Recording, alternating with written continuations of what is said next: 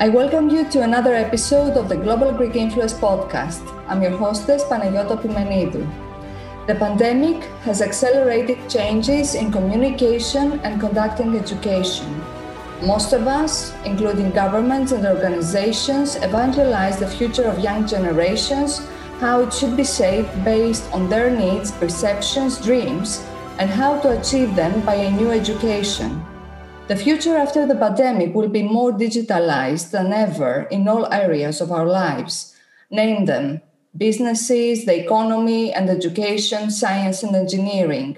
Yet, the current pandemic has emphasized and exacerbated global debt inequalities. If our future is digital, how could we ensure equal access to education and enhance inclusion while global debt increases by threatening economic growth and affecting even research and innovation? Social exclusion, also known as marginalization, is a big issue in underdevelopment and developing countries, and in many economically more developed countries, where most of the population enjoys considerable economic and social opportunities. Marginalization propagates to young generations, endangering the future development of societies and their aspects and reproducing poverty. I have a great personal interest in these topics, which will significantly affect scientists and engineers studying in different academic programs in the next 10 to 20 years, influencing research, innovation, and the business.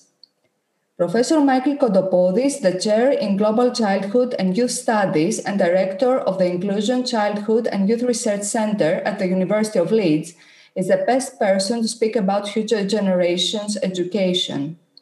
Professor Kotopoulos' journey started at the University of Crete in Greece at the Department of Psychology. Later, as a graduate, he published his first peer-reviewed article with Professor Pourkos on 16-year-old student school experience. He finished his PhD at the Free University Berlin, magna cum laude. Soon after, he became the secretary of the International Society for Cultural and Activity Research and was awarded a medal by Moscow University. His background is built on psychology, anthropology, and education, with recent publications on media and globalization. Professor Kotopoulos conducts research on inclusive and equitable quality education and children's well-being from a global perspective. Such expertise was achieved by gaining a visiting fellowship at New York University and Graduate Center, a visiting professorship at the University of Sao Paulo, and JNU in India that he holds until today. Professor Kotopoulos was the principal investigator of the EU research project Global Perspectives on Learning and Development with Digital Video Editing Media and the book Neoliberalism, Pedagogy and Human Development. Welcome to the show, Michali. Thank you. Thank you very much. It's a great honor to be here with you. And thank you for all the work you're doing to bring all of us together and to present our ideas to the public. Really appreciate it. Thank you for accepting the Global Greek Influence podcast invitation. I'm delighted to have you here today and excited about our conversation. Let me start by asking you, what are the effects of the pandemic on global debt, poverty, and marginalization? What effects may you expect to see in the next 5 years to the youth? This is a very good question, and we're probably begin the podcast by referring to negative aspects. I will refer to positive possibilities as well later on.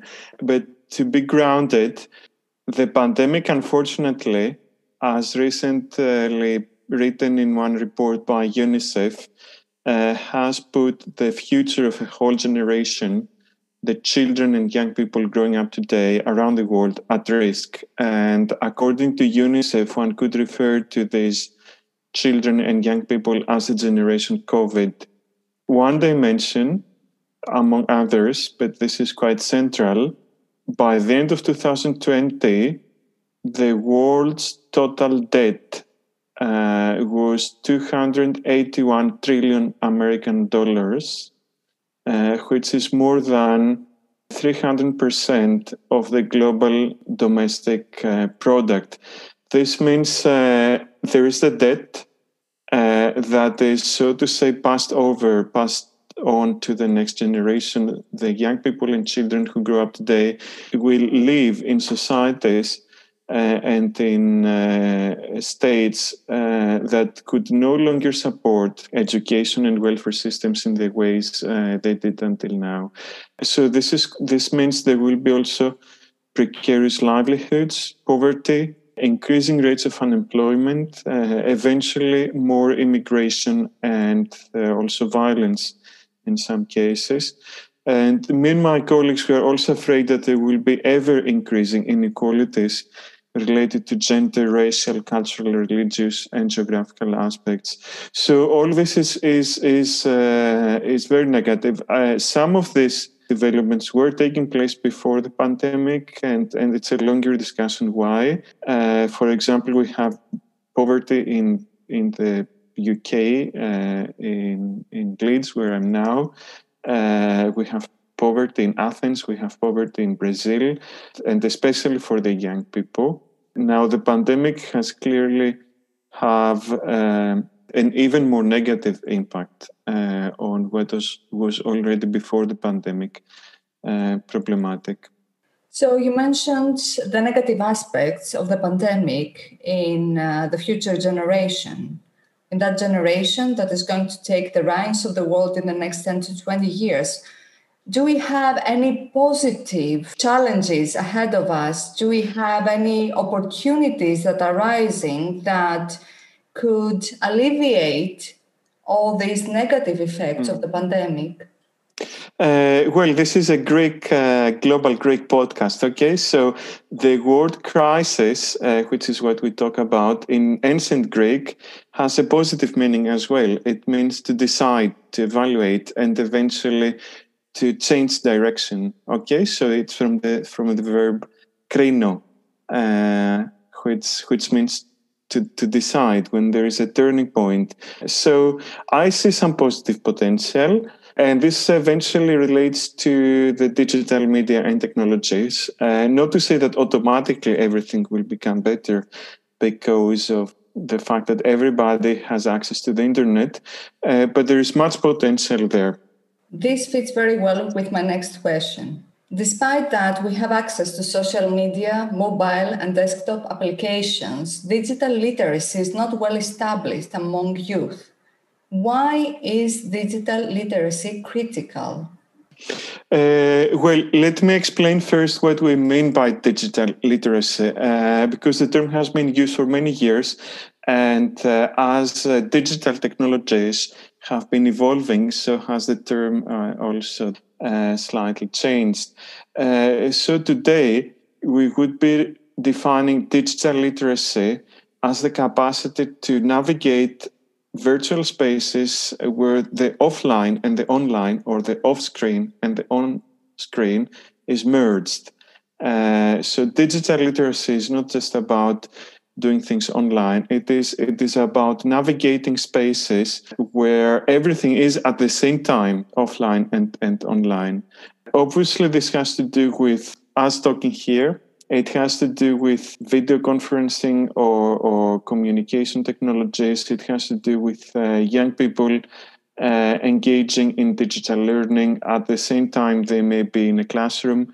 What is key in the relevant research and literature is the possibility given to young people and to children today to co-produce technologies and designs in ways that they like. And this is also something that is quite positive and quite new. So we're not only talking about young people and children, let's say, spending an hour on Facebook. We're talking about them creating content and eventually setting up their own networks. There are so many young people who do computing, even who make hardware. We have a makerspace at the University of Leeds to facilitate exactly this. I agree with you, to come back to your question, that given the possibilities that are out there are very few young people and even less children, so younger ages, who engage creatively with all these technologies.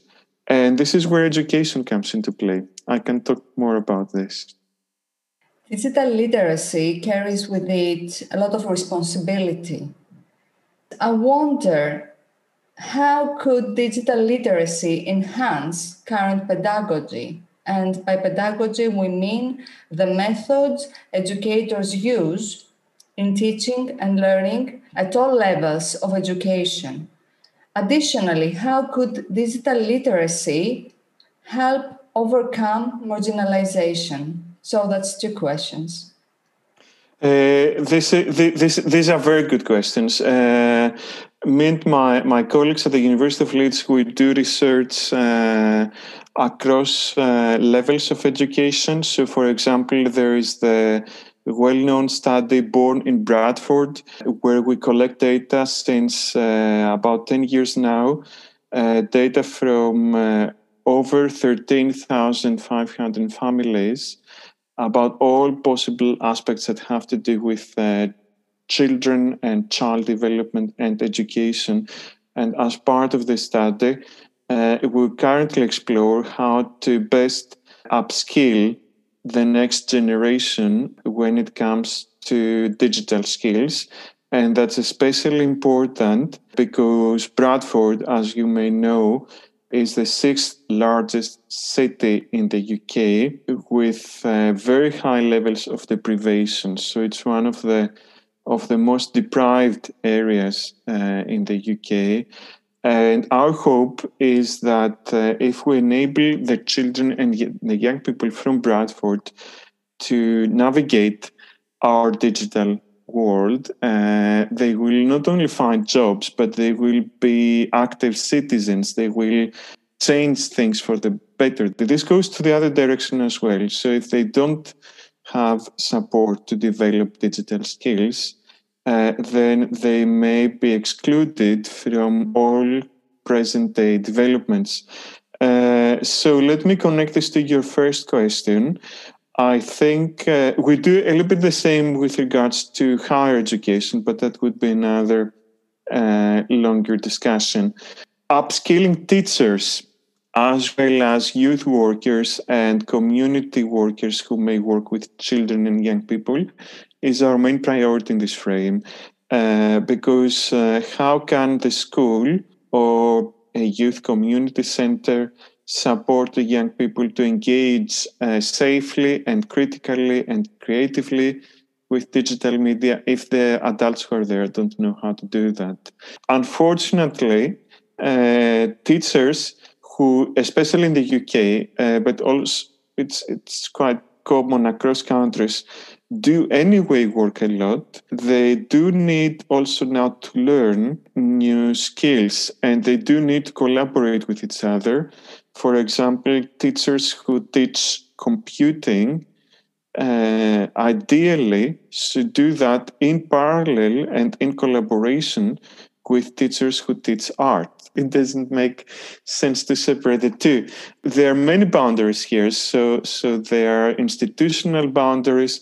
The curricula and the exams as they are currently framed do not help. So we try to do what we would call bottom-up work or ground work, like working with concrete schools, academy trusts. But it's very difficult to get this institutionalized. There are similar experiences from Brazil and elsewhere where teachers are usually very eager to follow our basis of advice and to collaborate and engage and collect also data, doing research. But then when it comes to policymakers, local, national policymakers, somehow these ideas are not always easily implemented at a larger scale. Again, this is not to personalize critique. I'm not saying that concrete policymakers are not eager to do the changes, but there are structures, there are institutional settings like exams where it is very difficult to do a change. I also understand the effort educators have to make in order to digitally transform current education, while at the same time they have a challenge of implementing new methods and new curricula to meet the challenges of the next generation. So just to follow up my previous question, how is current and established pedagogy transformed by digital literacy? Higher education is becoming more online and blended, and there's more flexibility. Let's be fair. If we focus on a university like Leeds, we do have far more resources than other universities, and also than schools or teachers, secondary schools and primary schools do. So we can be more innovative. This is why we try to collaborate with schools. And for example, in the next year, we will be developing a MOOC, a massive open online course, which teachers can undertake as part of their lifelong learning. So in-service training, so that they can update themselves. The question, it's difficult for me to answer fully because the change is in front of us. There is a lot of resistance, though, as I said, at institutional levels.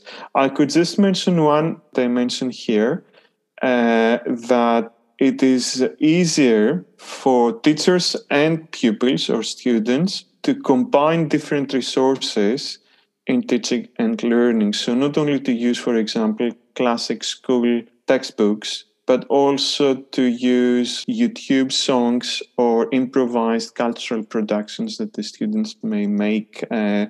These may come from a different country or from a different culture.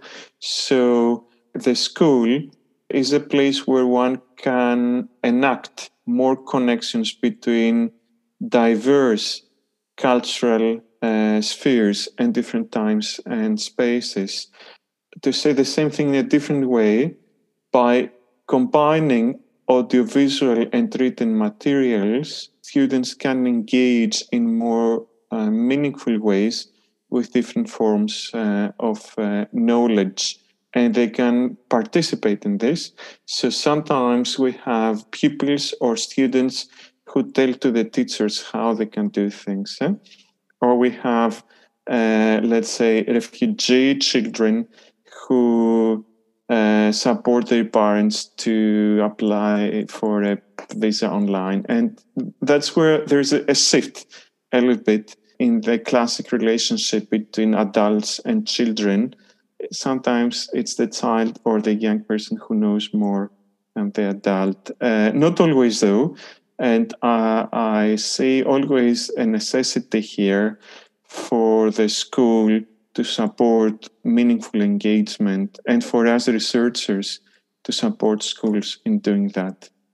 I understand that any transformation, any digital transformations in higher education will not only meet institutional resistance, but also resistance from the young undergraduates, especially if they're not used to the digital literacy level of the higher education compared to high schools. Currently, a trend is shaped in higher education aiming to more well-informed and well-rounded future graduates of different educational and career directions in the next 10 to 20 years. I came across some new programs of study and some newly formed universities that offer multidisciplinary undergraduate courses. I'm not going to analyze my viewpoint on these new multidisciplinary courses in the fundamental knowledge given to those graduates in order to pursue a career in this new multidisciplinary area. So I'm wondering, how could the youth, because the focus here is on the youth rather than what institutions are currently directed to be informed on what the youth really looks forward to so that we are better informed. So I'm wondering, how could the youth that chooses a career path, let's say in social sciences, or those who choose a career and consequently a degree in engineering, science and technology, be informed to understand and have an objective perspective and wishes for the future society, because also this will impact, might actually prevent any future social conflicts. Fantastic question and very, very good, very interesting perspective. I was trying to convince a colleague the other day that, well, it was a rhetorical argument. We're far before implementing this in practice, that all computing students at the University of Leeds should study sociology, and vice versa. All sociology students should study a little bit of computing. Just to mention one example, we do this more in terms of research. So with me and my colleagues at the ICY Research Center, Inclusion, Childhood and Youth Research Center, which I'm directing, we try to bring together researchers from across fields such as neuroscience, education, engineering, computer science, design, policy, and we try to co-produce designs. The word design is important here because it's exactly what makes the difference. One needs cultural and sociological knowledge as well as good technical knowledge in order to produce a design that works well for many people. When it comes to student education and to youth and young people, the research is a little bit ahead. Student education follows from that. A possibility here is eventually that people study as they do their first degree in sociology or in computing science, so in one discipline, then they go to work for a few years, and then they come back to university for what we call in-service training or lifelong learning, where they may learn something completely different. Another figure, if we focus on the US, there's a prediction that by 2030, at least 17 million people will need to change professions. And these professions, so 2030 is not very far in the future, do not exist yet. Okay, so who is going to do this work, and who is going to train these people to do this work? Obviously, it's a fast-paced development that takes place in front of our eyes, and the only way, just to come back to what you said, to do things well in this context is to work across disciplines, across sectors, and I would even say across cultures. So it's important to bring together people who have very different insights into communities, into neighborhoods. How does life look like in the so-called global north? Does change work in the same way in the so-called global south? Okay, it's important to bring very diverse pieces of knowledge together, not only different disciplines, but the different knowledge that people sometimes have in their everydayness, how to cultivate the land, how to work in an urban space. This is implicit knowledge. It's not just taught at the university. Social skills, soft skills. And this is what I'm hoping the research we do at ICY, the Inclusion, Childhood and Youth Research Center, will also contribute to. Moving away from the formal structures of young people's education and looking into their political education, their citizens' education, because I'm afraid that this is where we are lacking today significantly at all levels of education. How to train, not how to train, it sounds a little bit manipulative, how to make young people see themselves as part of the society and what tools they have to make their voices heard or to influence decisions.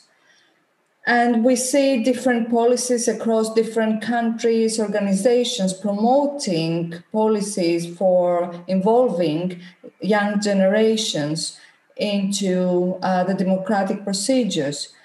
But how often do youth inclusion strategies and policies in political decision making and democracy penetrate society in practical terms?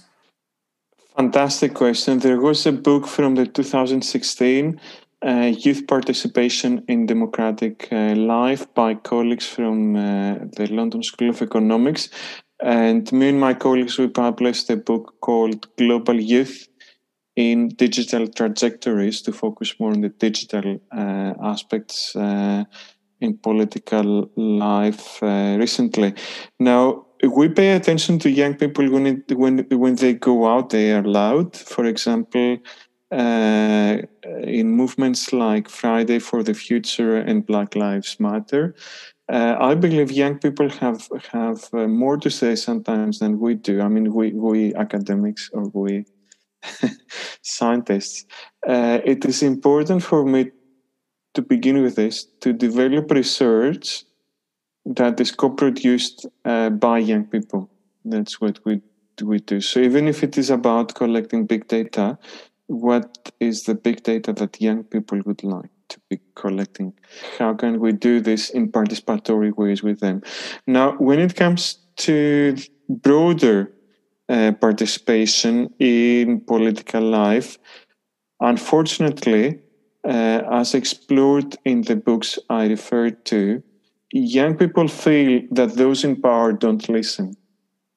And that many of the programs that created, for example, by European Union for young people to participate are not really having an impact on policy, because policy and politicians are anyway going to do what they want to do without taking under consideration the voices of the young people. Young people seem to be mistrusting mainstream media as well, and this is a problem. But I can understand why this happens. One way to answer your very pertinent question is to say that we need to understand what are the inventive and creative ways that young people use to navigate political spaces which in principle do not welcome them. And on that, I think we have to learn more from the young people themselves. I was very happy to say that two of the recent Nobel Prize winners were young women. And at least at a symbolic level, this is important. I'm talking about Nadia Murad and Malala Yousafzai. So there is a little bit of improvement there, but it's not like Western and non-Western democracies are immediately open to embracing all ideas coming from the youth, and we need to accept this. One final question, Mihaly. How could youth participate in political life, promote democracy, and avoid populism? Because access to media can also hide the danger of populism. If young people have specific priorities and different perceptions across the continents, different countries, and even experiencing marginalization within a society. You give me a very good opportunity to talk about another project me and my colleagues are engaged in. We hope to use, we explore how to use existing social media platforms that are safe, not necessarily the more mainstream ones, as to hyper connect different schools and communities with each other. And then we work with teachers so that they guide young people and children or social workers as well, so that they support the young people to engage in virtual communication online with others from far away in ways that enable them over longer periods of time to explore the different standpoints, the different lifestyles, and also to learn more about everyday life difficulties that they all are facing. To make this more explicit, when we began working with Brazilians, they all thought everybody in the UK is wealthy, which is clearly not the case. And when we began working with youth from Manchester, a lot of people thought everybody in Brazil is just doing carnival. Okay, these are the stereotypes people have. But if you bring people together over a longer period of time, there is a need for appropriate guidance by teachers or researchers. Then they can slowly understand that they're faced with very similar difficulties, and they're part of a global history which entails colonialization, it entails wars, but it also entails possibilities for respect and for human rights and tolerance towards different styles and views. So we're working with this potential. This is one of our most recently developed research projects. We do this at a small scale, so a few schools from different countries. And if all goes well, this could become larger scale, or it could be adopted by international organizations in the future. Thank you, Michalis, for giving us a glimpse into the inclusion aspects of education and educational challenges in the post-pandemic period, and how we could overcome digital illiteracy to promote diversity and overcome poverty. It was a great pleasure to talk with you. Thank you so much. I really appreciate that you chose me to add value to your podcast. Thank you. More exciting and current episodes are coming to the Global Greek Influence podcast this summer, every 2 Sundays. From September, we will resume the weekly episodes. To be up to date with news from the Global Greek Influence podcast and suggest your topics, subscribe, like, and review the Global Greek Influence podcast on Apple Podcasts, Spotify, Google Podcasts, Anchor FM, and for more podcasting platforms. You can contact the Global Greek Influence through the podcast Facebook and Twitter accounts, the podcast website globalgreekinfluence.com, and LinkedIn page.